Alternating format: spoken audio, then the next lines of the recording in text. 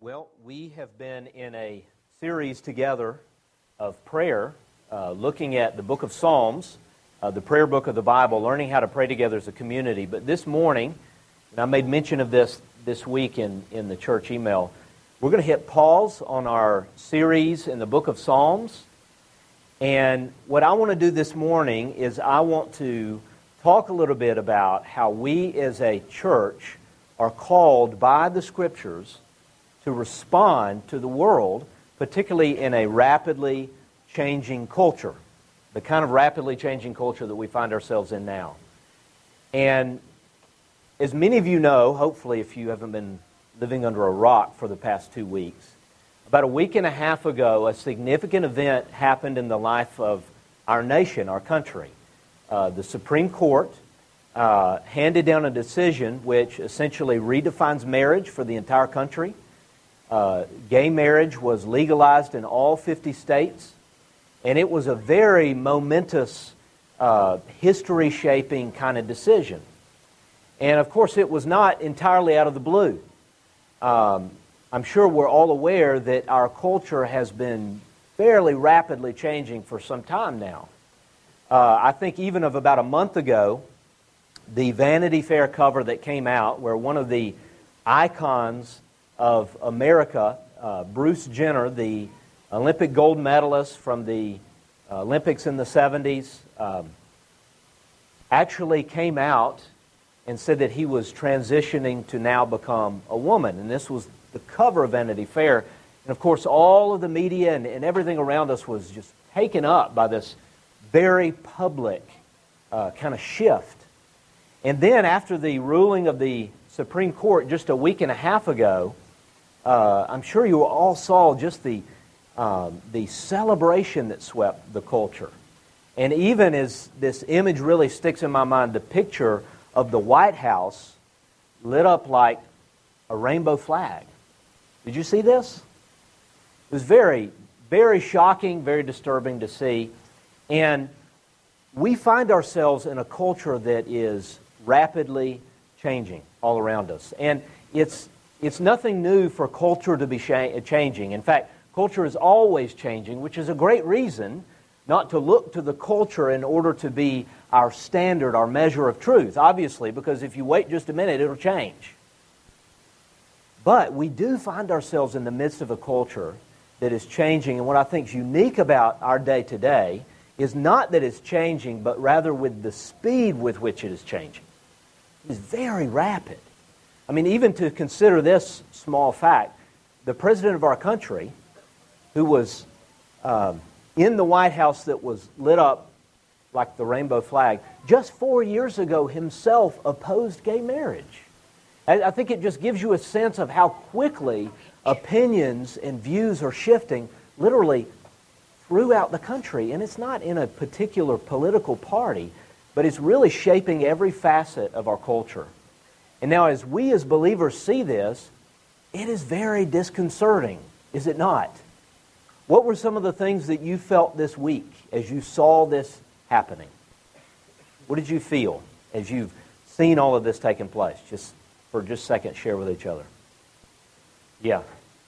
I think it's the reality is we're probably feeling fear.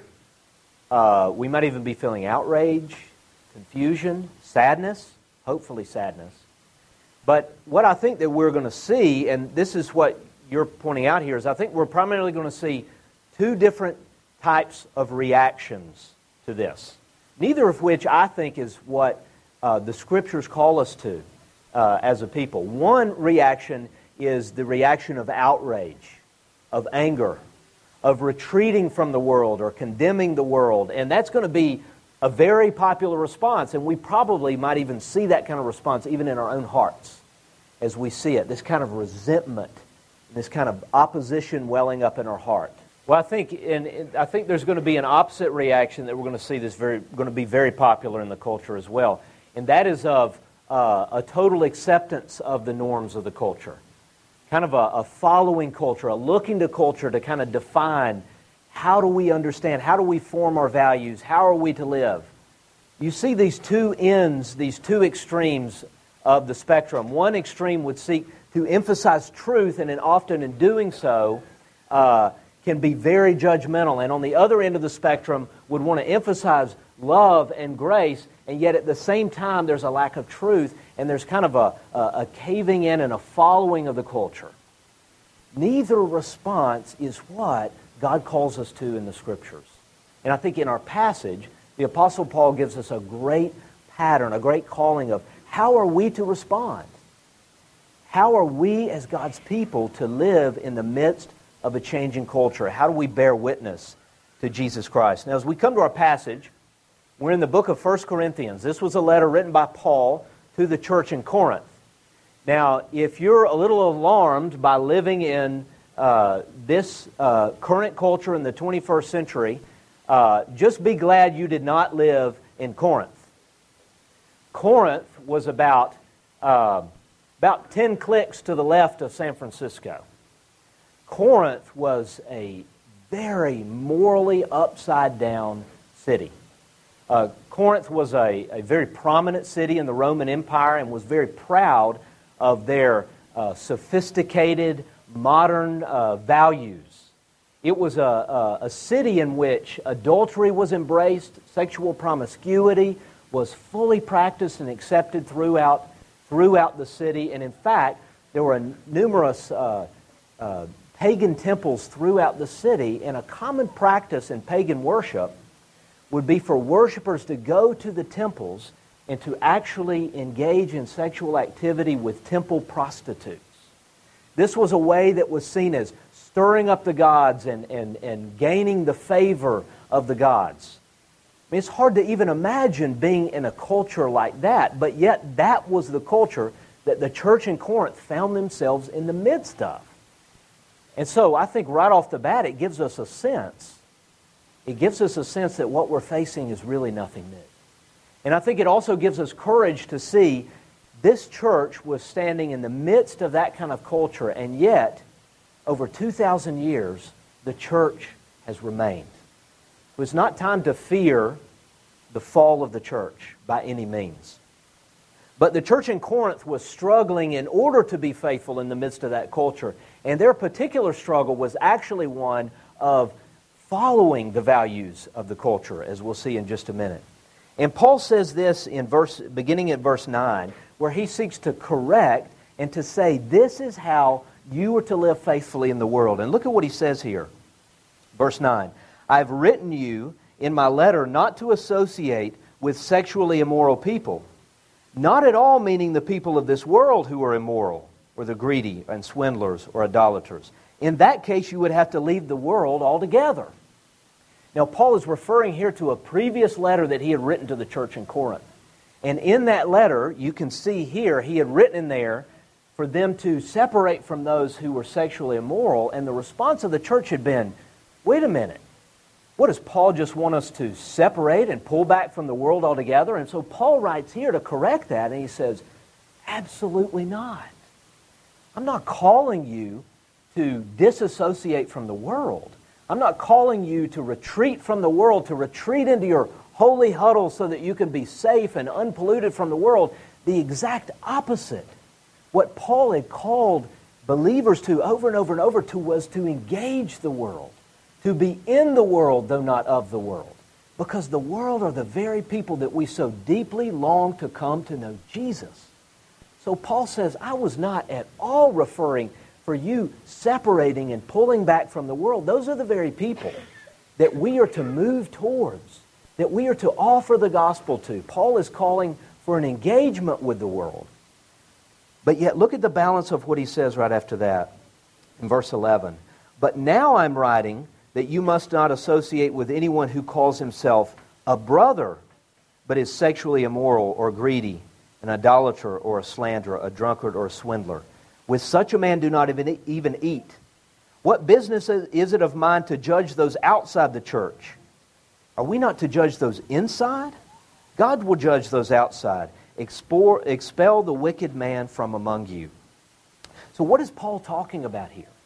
He's saying, whenever I said that to you in the first letter, I was not referring for you to pull back and disassociate from the world, but rather from those who profess to be believers, who are within the church, but yet, as a pattern of their life, fully give themselves to this lifestyle. Now, if you'll notice something about the list that he lays out here, it's not necessarily the list that we would have put together, right? Yes, he begins with sexual immorality, but do you notice what he includes in the little list here? Look at this. He mentions greed and slander, among other things, which are kind of sins that are talked about a great deal in the Bible, but sins that we just don't think 2 seconds about. Yes, sexual immorality is high on our radar, as it should be. But things like greed? Well, who even thinks about that? But yet at the same time, I cannot think of a sin that's more true of Americans than greed. It's literally in our DNA. To be controlled by more money or more stuff, it literally drives our economy. But yet we don't think twice about that.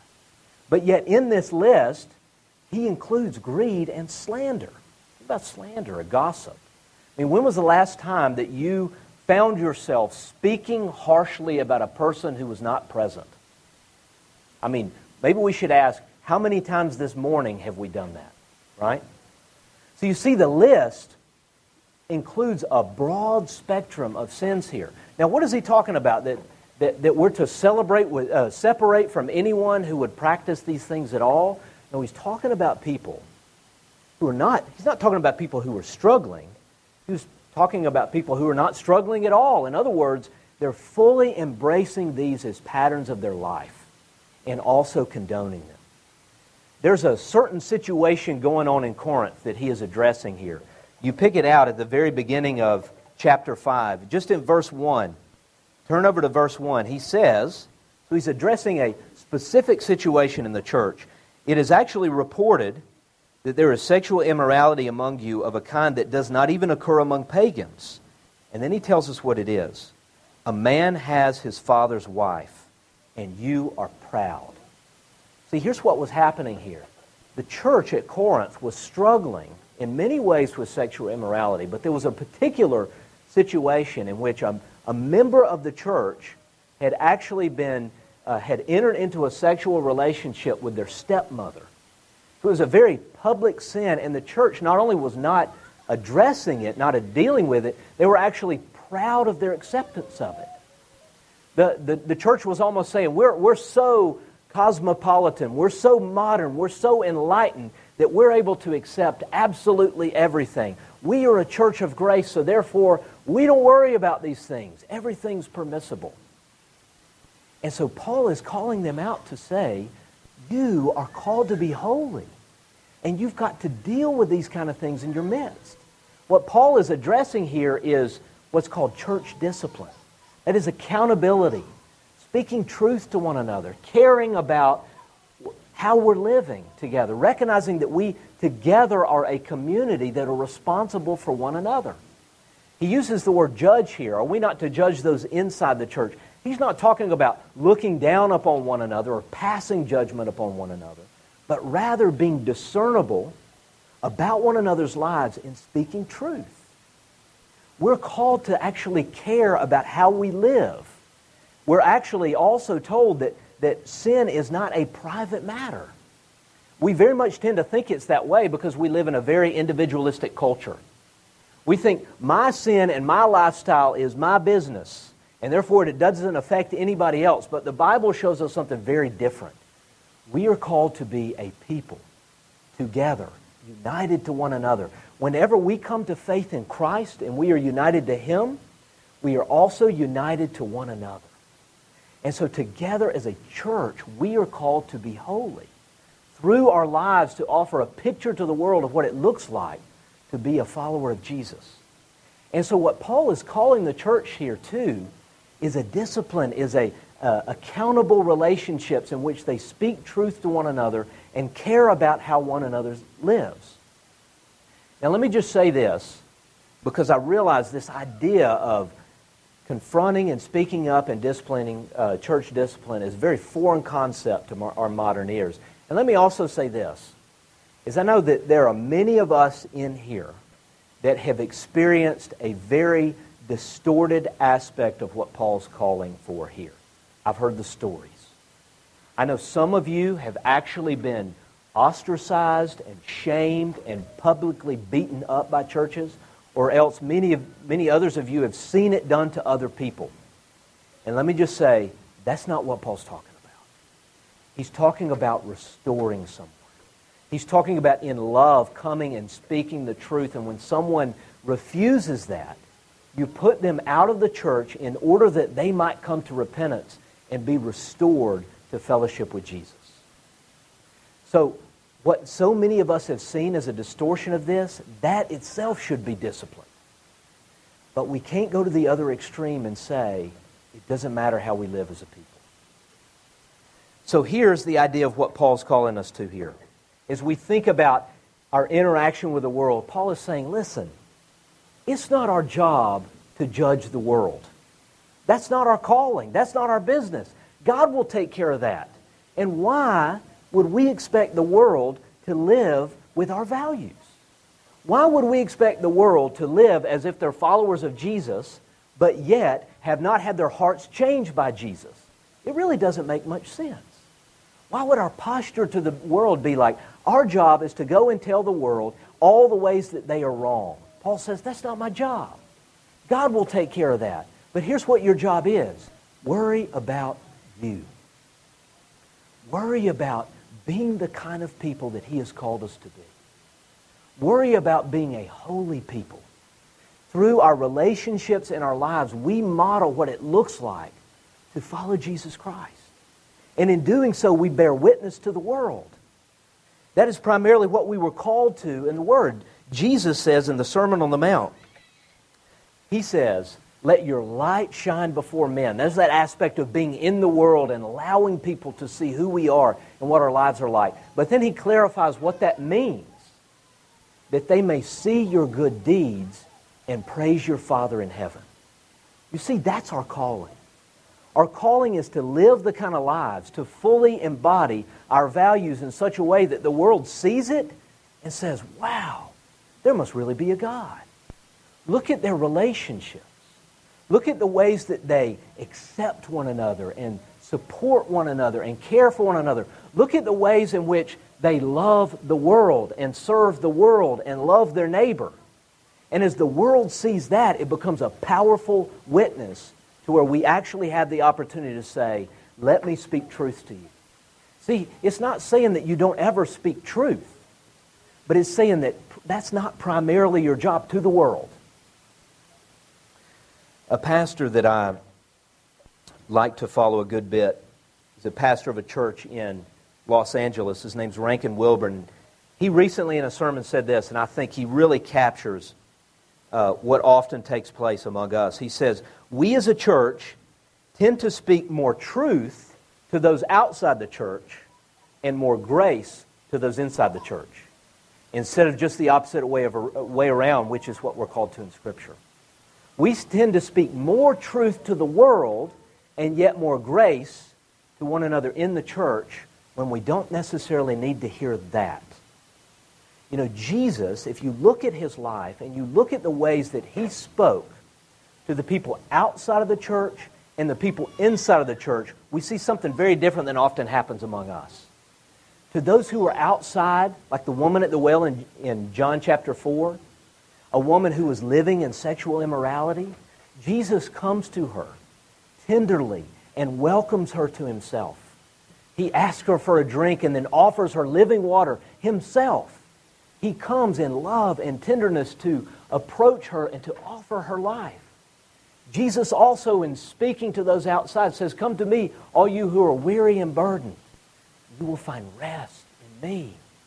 But yet to His disciples, to those on the inside, He says things like, if your right hand causes you to sin, cut it off. If your right eye causes you to sin, gouge it out. Anyone who would come after me must deny himself, take up his cross, and follow me. Anyone who loves his mother or father, his spouse, his children, his home, his land, anything more than me is not worthy of me. He who would lose his life for me will save it. You see, Jesus, to those who are on the inside, to His followers, He spoke truth.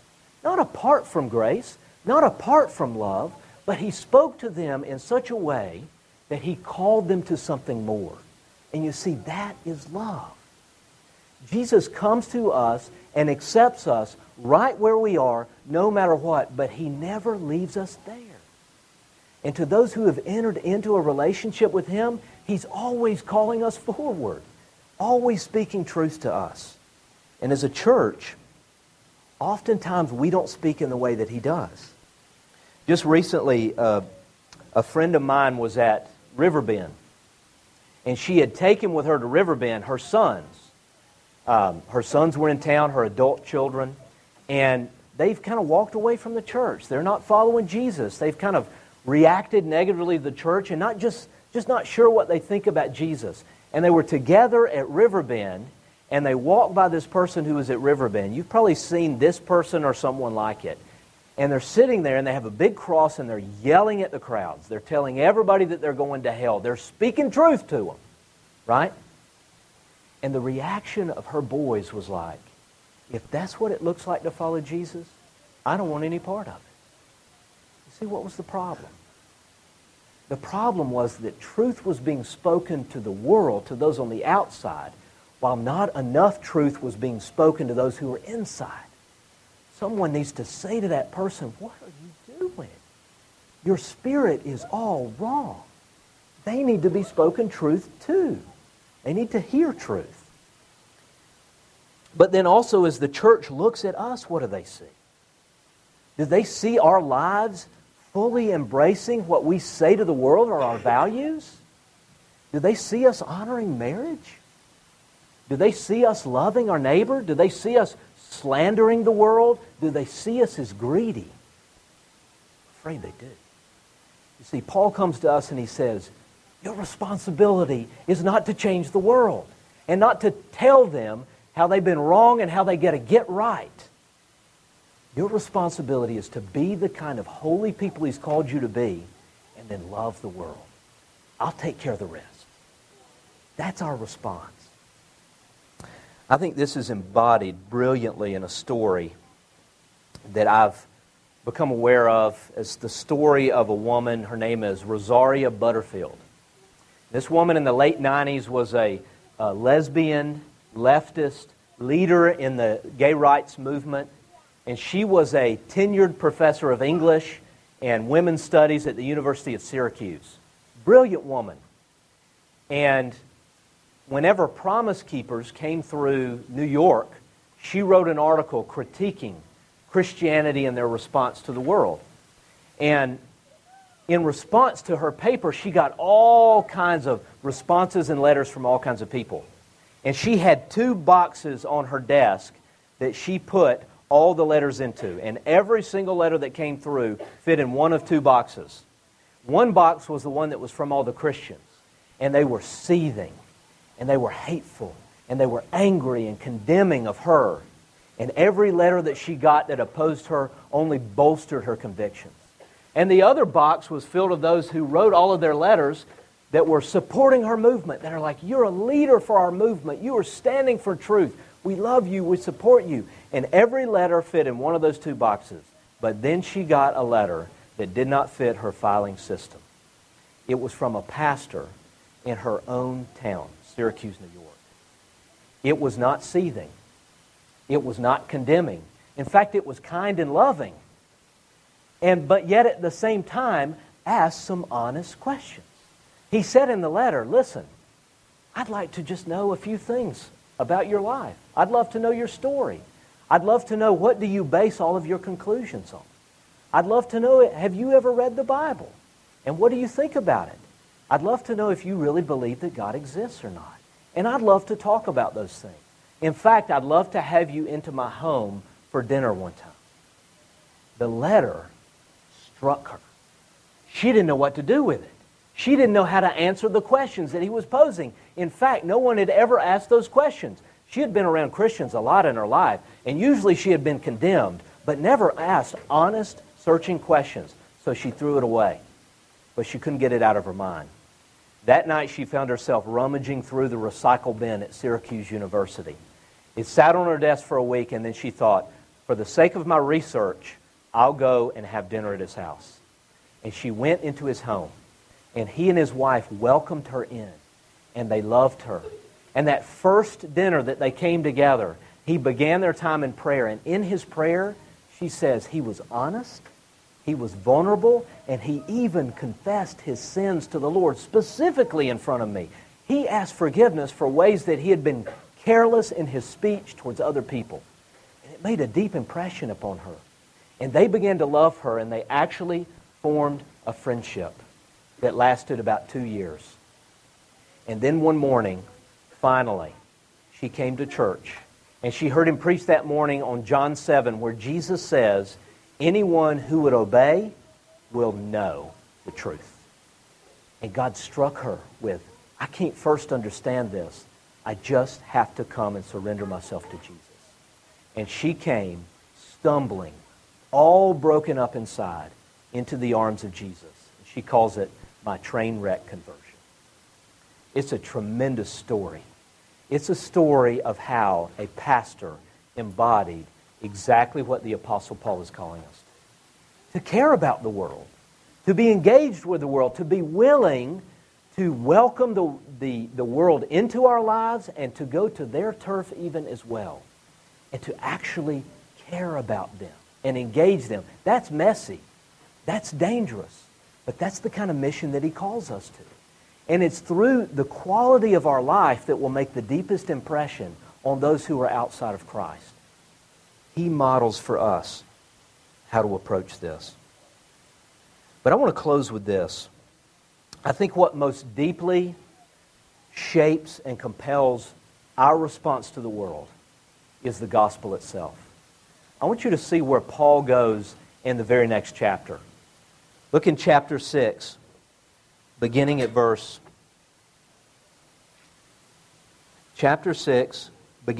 9. Look at what he says here.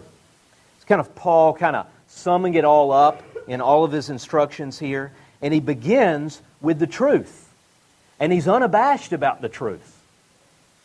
I don't know how you interpret the realities of this issue in any other way. The Bible is very clear on it. Do you not know that the wicked will not inherit the kingdom of God? Do not be deceived, Corinthians. I don't want you to get the wrong impression. Neither the sexually immoral, nor the idolaters, nor adulterers, nor male prostitutes, nor homosexual offenders, nor thieves. Here we go. Here's that list that's just perfectly balanced. Nor the greedy, nor drunkards, nor slanderers, nor swindlers will inherit the kingdom of God. It's truth. But look at what he says in verse 11. And that is what some of you were. You get the gospel turn there? He reminds them, that's exactly what you were. He's speaking to the church. He's speaking to believers. He's reminding them, you are not different in the roots of your heart from a single person out there. That's what you were, but you see, were is past tense. That is no longer your identity. Why is it no longer your identity? You were washed. You were sanctified. You were justified in the name of the Lord Jesus Christ. There's the gospel. That is no longer you because God came to you and He washed you with the blood of His Son. God came to you and rescued you out of your sin and out of the world and brought you into His kingdom entirely of grace. It had nothing to do with you and nothing to do with me. It is entirely a work of God's grace from first to last. The rescue is all bound up in the work of Jesus Christ on our behalf. And so you were washed, cleansed of all the stains of your sin. You've been sanctified, that is, set apart from the world and brought into God's new family, and you have been justified. You have been declared righteous before the sight of a holy God because of the work of Jesus Christ in your place. You see, it's got nothing to do with you. It wasn't because of your goodness. It wasn't because you figured it all out. It wasn't because you decided, all right, I'm going to get right tonight because I've been wrong too long. That's not why it happened. It happened because He came down and rescued you out of the pit. And that is the gospel. You've got to get the logic of the gospel because it's very easy to misunderstand. We do not inherit the kingdom of God by not being these things. We do not inherit the kingdom of God by existing in these patterns of life and then changing our life and we come in. That's not what he's saying. We inherit the kingdom of God entirely by a work of God's grace, rescuing us and bringing in. And then the changed life is the evidence of it. The changed life flows from what's already happened in the heart. That is the gospel. You've got to get that formula down. We don't change to get in. He brings us in entirely by grace, and then He changes you. And that's the evidence of His work in your heart. You see, as we understand the gospel, as we are rooted more deeply in it, do you see how it changes our posture to the world? No longer can you look at the world and judge the world and say, I can't believe you're like that. Won't you get right? Won't you change your life? Won't you do something about this? This is filthy. Because the gospel says, you are that man. You are just like them. And how were you brought into the kingdom? Nothing of your own doing. Nothing of your own goodness or your willpower, but entirely a work of grace. Do you see how that removes all pride and all boasting and all self-righteousness? And so therefore we look at the world and say, I'm no different from you in my nature, but yet He rescued me. He came to me when I was in the midst of running the other way, and He brought me into His kingdom. And He will do the same for you. That is our message. And true repentance every